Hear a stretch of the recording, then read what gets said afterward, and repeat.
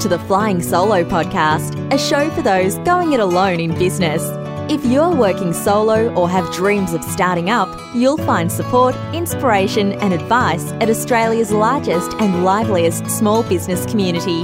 Find us at flyingsolo.com.au or join us on Facebook. Here's your host, Robert Gerrish. Yes, Robert Gerrish here, founder of Flying Solo, co-author of the bestseller of the same name, and author of The 1 Minute Commute, my latest book published by Pan Macmillan and available in all good bookshops, online and as an audiobook, courtesy of audible.com. Yikes, 6 hours of me droning on. Anyway, that's enough about the 1 Minute Commute. Now, before I introduce our guest, let me tell you about Flying Solo's premium membership. There's a mass of tools and benefits to help your business stand out and to ensure you stay at the top of your game. As part of membership, you get a full-page listing in the directory, entry to a private discussion group, access to a library of over 80 how-to videos, a copy of the Flying Solo book, and much, much more, all for just $99. Head to the join page to find out more. Now, today I'm really happy to be speaking with Allan Dib, who's an entrepreneur, tech expert and author who's grown a number of businesses and indeed has made it onto the BRW Fast 100 list. That's pretty impressive. And he joins me today from Melbourne. Hello, Allan. Hey, Robert. Pleasure to be on the show. Good. Thank you very much. So look, I've had a good old read of your well, it's a newish book, The 1 Page Marketing Plan. I know you've published it, I think a few months ago, but it's doing extraordinarily well. And having had a good read, I think I can understand why. So congratulations on that to start with. Oh, thank you so much, Robert. Now, it's interesting when I see a book that's called The 1 Page Marketing Plan, the lazy person in me thinks, oh, great, this is going to be a breeze. I'm going to find out how just to do 1 page and absolutely nail my marketing. But it's not quite that easy, is it? You make us do a bit of work. Yeah, look, of course. So the headline is The 1 Page Marketing Plan. And, they say necessity is the mother of invention, but I think laziness is probably the mother of invention. And I'm sure the inventor of the remote control would agree with me. Yeah, I think that's right. Yeah, well, look, I love the way that you it's a very thorough manual on marketing. So I think, and you and I both know that the biggest hot button for so many people in small business is really getting marketing right. And so many people think there's such an art to marketing. But I think as your book kind of spells it out, as you say, you pull information and facts and learnings from a variety of sources. It's pretty straightforward stuff, but we just have to do it, don't we? Yeah, that's exactly right. So, I always used to think that you needed to be incredibly creative to be good at marketing, and you needed to be kind of one of those weird hipsters or something with a beard and all of that sort of stuff, and kind of come up with crazy concepts. But what I found is, and because I'm a tech geek, I'm from a tech background, I found that really wasn't the case. The creative part of marketing is actually a very, very small part. It's actually a method that if someone follows the process, that they can achieve the results that they're desiring from that. So, and that was really good news to me, because if there was one thing I could do, was follow a simple process. And so that really turned things around for me. I went from struggling and dead broke IT geek to doing very, very well and growing the business nationally. That's fantastic. So are you saying then that when you started your IT business, marketing, by the sounds of it, was not a natural thing for you? Not in the slightest. I distinctly remember having a conversation with my business partner. We were talking about the business, and we were struggling in those early sort of lean days, and we looked at each other, and I said to him, you know what, this is a great business. We've got great margins. Our customers love what we do. So we've got almost everything right. All we've got to do is crack this tiny little thing called sales and marketing, and we're gonna do really well. And so little did I know that that little thing of sales and marketing was actually the big thing, and the product was actually the small thing. So sometimes confusing major and minor is a big mistake. Yeah, look, that's a great way of looking at it, isn't it? Is that, and again, we probably both come across so many businesses with a wonderful idea or a wonderful product.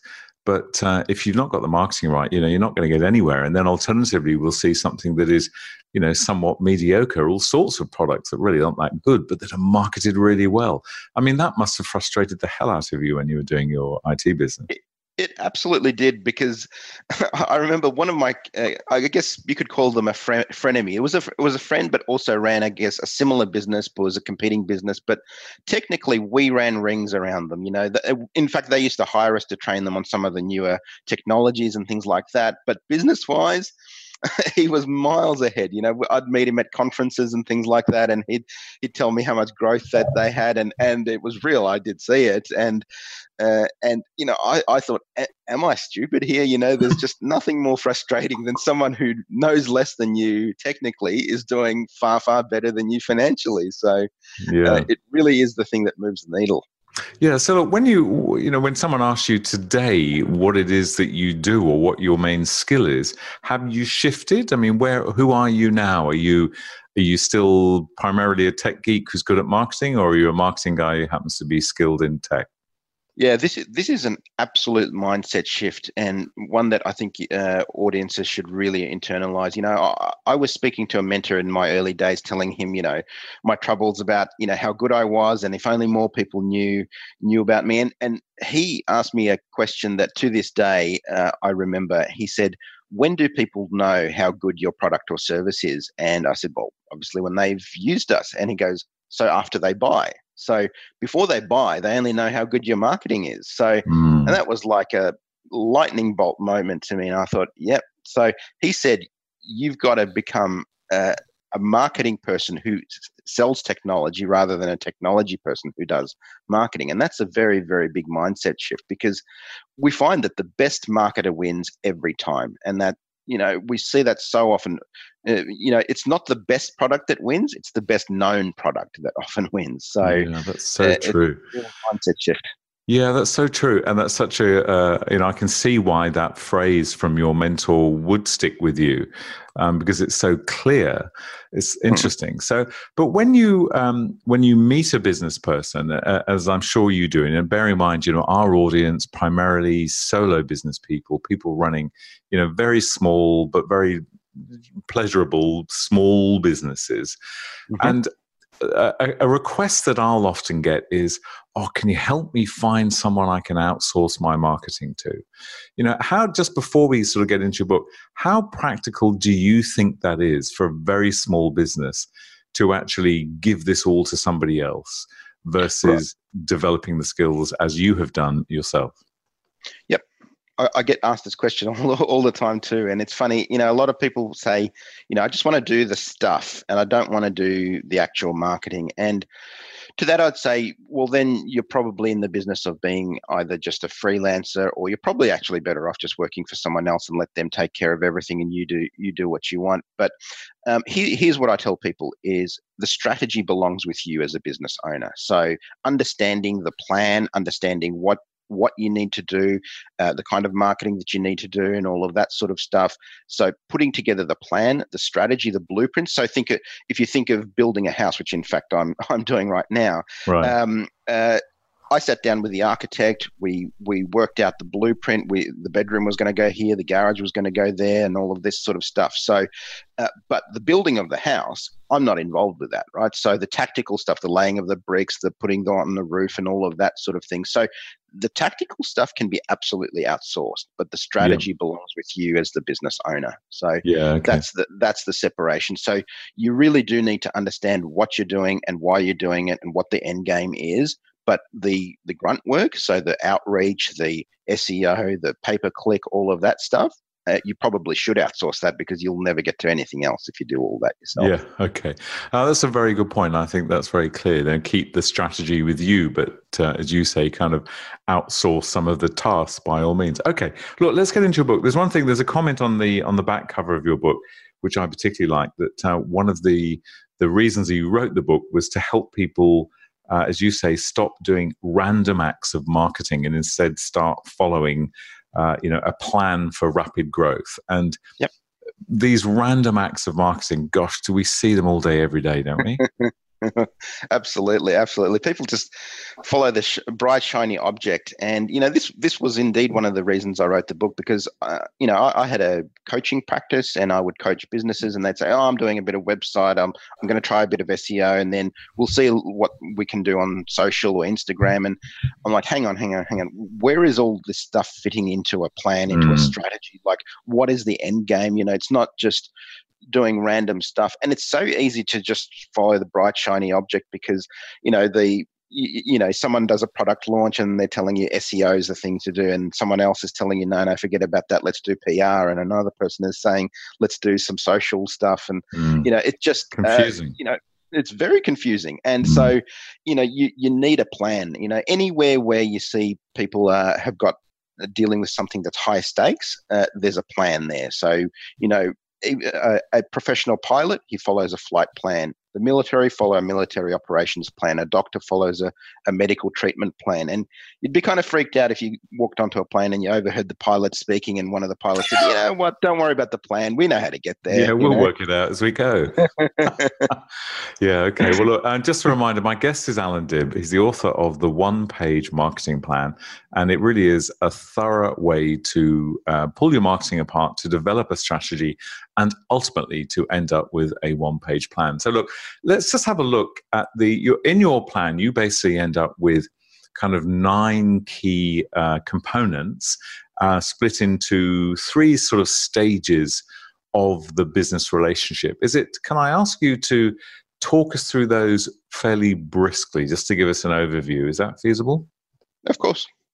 So, as you mentioned, there's 3 major phases, and if people listening visualize a sheet of paper, and it's split into 9 squares, so there's 3 lots of 3.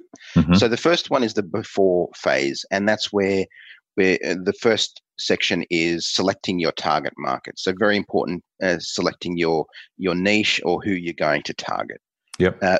The second one, we move on to what message we're going to give that target market. So how are we going to get into their minds? How are we going to get into an emotional message that they respond to?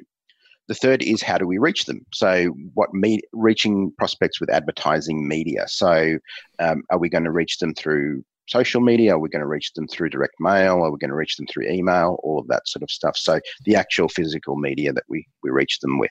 Okay, I'm just going to pause you there for a sec. So just to recap then, this is a sheet of paper broken into 9 squares. We've looked at the top sort of 3, which in Allan's book, he calls the before stage. So this is the prospect stage. So as Allan said, the 3 things we need there are, who are we targeting? Who's our target market? What's the message we're going to give them? And what media are we going to use to get there? So this is, again, there's work that we need to do before we fill those sections in. But once we do, it's totally practical to summarize those as the top third of our one page. Okay, where to next? Next is the during phase. And so the during phase is when someone's kind of put their hand up and said, you know what, I'm slightly interested in what you've got. So that they've gone from not knowing that you exist to basically saying, look, I seem to be interested. Yeah. I'll give you a go. Yeah. So the first section of that is capturing leads. So a lot of people just miss out on that. They send traffic to their website, and most of the traffic either bounces or forget about you or whatever. So we want to capture those leads. Then we want to move to nurturing those leads. So how do we give them a lot of value in advance? Then the last section of that during phase is sales conversion. That's when someone goes from just knowing about you to spending their first dollar with you and becoming a client. So that basically rounds out the during phase of the. Yeah, and I thought there was a great point you mentioned there about, how so often a business will put a lot of effort and often a lot of time and money into getting people to a website. And then when they get there, it's like, okay, what am I doing here? What am I supposed to do next? Exactly. Gosh, we talk about this, all of us, a great deal, but it's still time and time again, it happens, but so that's, again, within the book, Allan talks in some depth about how we can actually use those stages. So we've looked at the before stage, we've looked at the during stage. Where to next? The next one is the after phase, and this is the most neglected. This is where the money is really made, and so many people finish when they've made their sale and then move on to the next client. But the after phase is really where your lifetime customer value comes in, and the first part of the after phase is delivering a world-class experience. So we want to really wow our customers and give them a fantastic experience, turn them into raving fans. Then we want to work on the next section is increasing the lifetime value of your customers. So really taking them from just maybe having bought one thing to either increasing frequency or increasing amount or other strategies to increase their lifetime value. And then the very last section is orchestrating and stimulating referrals. A lot of people just hope and pray for referrals, but there are strategies for really orchestrating and stimulating and doing it in a way that doesn't feel needy or pushy. Yeah, and again, so often what happens, I think, in small businesses is we don't understand enough about referrals. And again, this is a theme that I bang on about far too much probably. But, we ask for referrals at the wrong stage. You've talked about the 3 stages of the relationship, but still you meet people who you've barely got to know, and they've barely got to know you, who are sort of hitting you up for referrals. Crazy behavior. Mm-hmm. But look, there's a particular phrase that you use there that I'd love to just dive in a little bit deeper, which is this increasing customer lifetime value. Now, as you said at your sort of little intro to this section, often what we do in business is we're always kind of getting the new customer. Once they're in, we tend not to sometimes think about them anywhere near as much as we should. So in a sort of a snapshot summary, what are some of your thoughts around increasing this lifetime value? How do we do that? Yeah, so it really comes down to a mindset thing again. And I don't know, a lot of people may have heard the old story about the acres of diamonds. So, and anyway, to summarize the acres of diamonds, it's basically a guy went searching all over the world for diamonds. He was so hung up on that. And in fact, he sold his farm and then found out that the guy who sold his farm to mined his own backyard and found a massive treasure trove of diamonds. And I think that's very similar to our customer base, because a lot of the time we think that the deal is done when we've done the transaction. But in fact, there's so much more to be had from existing clients. And it's not just about you, and it's not just about, just extracting the most you possibly can from a client. It's about creating value. You have a duty to give your clients great value on an ongoing basis and keep increasing that value. And value goes both ways. So when you give value to a client, there's an exchange of value. So very, very important. And there's quite a few ways to go through increasing the lifetime value of a client, and I'm happy to cover a few of those with you, Robert. Yeah, let's just have a look at it. Let's just take a couple. And as I say, I know there's a number in your book, but let's have a couple. All right. So a few are. So one of them is as simple as raising your prices, and a lot of people get very freaked out about raising prices. So. And if you think about it this way, I like to think about cash as ice, and ice melts over time. So if you think about the rate of inflation, which is, I don't know, in Australia, I think it's about 2 or 3, maybe 4% sometimes, depending. Yep. So every year your $100 is worth $4 less, right? So if you're not raising your prices at least in line with the rate of inflation, then you're essentially going backwards. So you're just cheapening your product or your service a little bit every year. Exactly. So, but more importantly than the rate of inflation and things like that is your product getting more valuable over time? So if you offer something, are you refining it? And you'll notice, even companies as big as Apple or whatever, if you have a look at the price of the iPhone, I mean, it's now eye-wateringly expensive. I mean, I think it was like $2,000 now for the high-end model. Top of the range, yep. Yeah, top of the range. So increasing prices is one basic strategy for increasing lifetime value. So that's an obvious one. Yeah. And it's an obvious one. And as you say, though, it's one that so many people struggle with. Yep. But it's, it doesn't have to be. It's not that you suddenly have to go from $100 an hour to $300 an hour, but it's incremental, isn't it? It doesn't. We don't have to hike things up massively, but what we do need to do is just be very conscious of our pricing and make sure that we're, reflecting our value. Absolutely. And if you a really good strategy, if you're afraid of losing existing clients, is grandfather the existing clients in on their current price level, and then get new clients to pay the higher price. And that will make your existing clients feel, I guess, more taken care of and more valued. Yeah, got you. Okay, next point.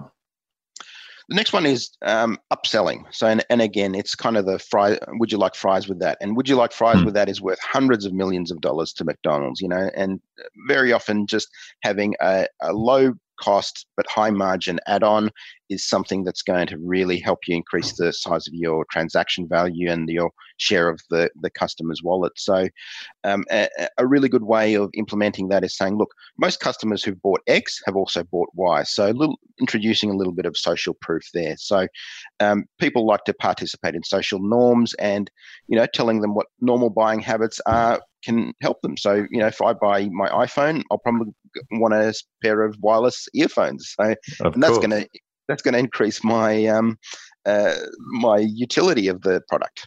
Yeah, that's a great point. And yeah, as you say, you'll want your nice earbuds, you'll want your nice carry case, you'll want your nice little charger dock, all of those things. Look, it's great talking with you, and I really do get the impression I'm talking to a marketing man, and I know that's still a relatively new sort of persona for you, or a mindset, as you say, but clearly it's one that you're firmly into.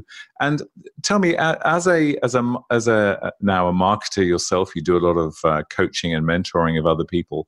How do you keep yourself at the top of your game in this whole area? What are some of the things, just to wrap up, that you do to stay where you are at the forefront of this sort of stuff?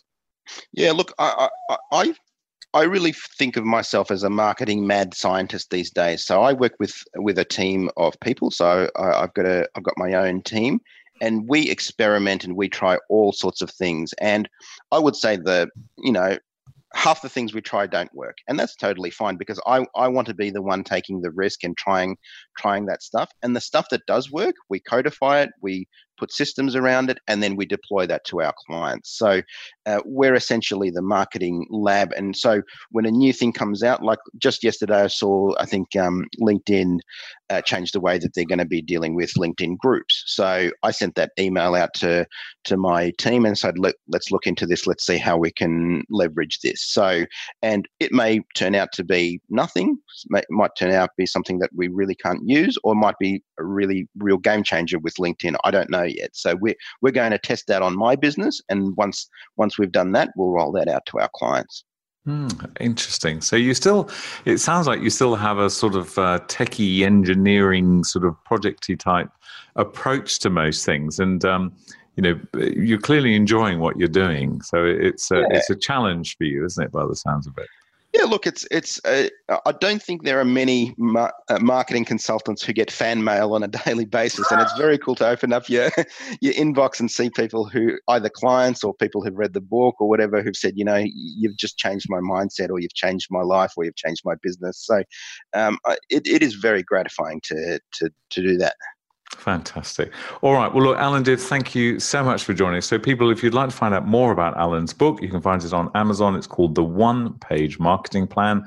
Get new customers, make more money, and stand out from the crowd. It's available on Amazon. You can also go to Allan's website, which is successwise.com. So Allan Dib, thank you very much for spending your time with the Flying Solo community. Robert, it was a genuine pleasure. And before I go, don't forget that when it comes to creating a truly enjoyable and prosperous business, Flying Solo gets you. Premium membership has all the tips and tools you'll need for just $99. Head to the join page to learn more. And that's where we'll leave this show from Flying Solo and your host, Robert Gerish. We'd love to receive feedback, even a brief review for those listening via iTunes. If you're planning to start a business or rejuvenate the one you're in, check out our bestseller, Flying Solo, How to Go It Alone in Business. It includes everything we know about working on your own. And of course, we invite you to dive into the resources and supportive community at flyingsolo.com.au.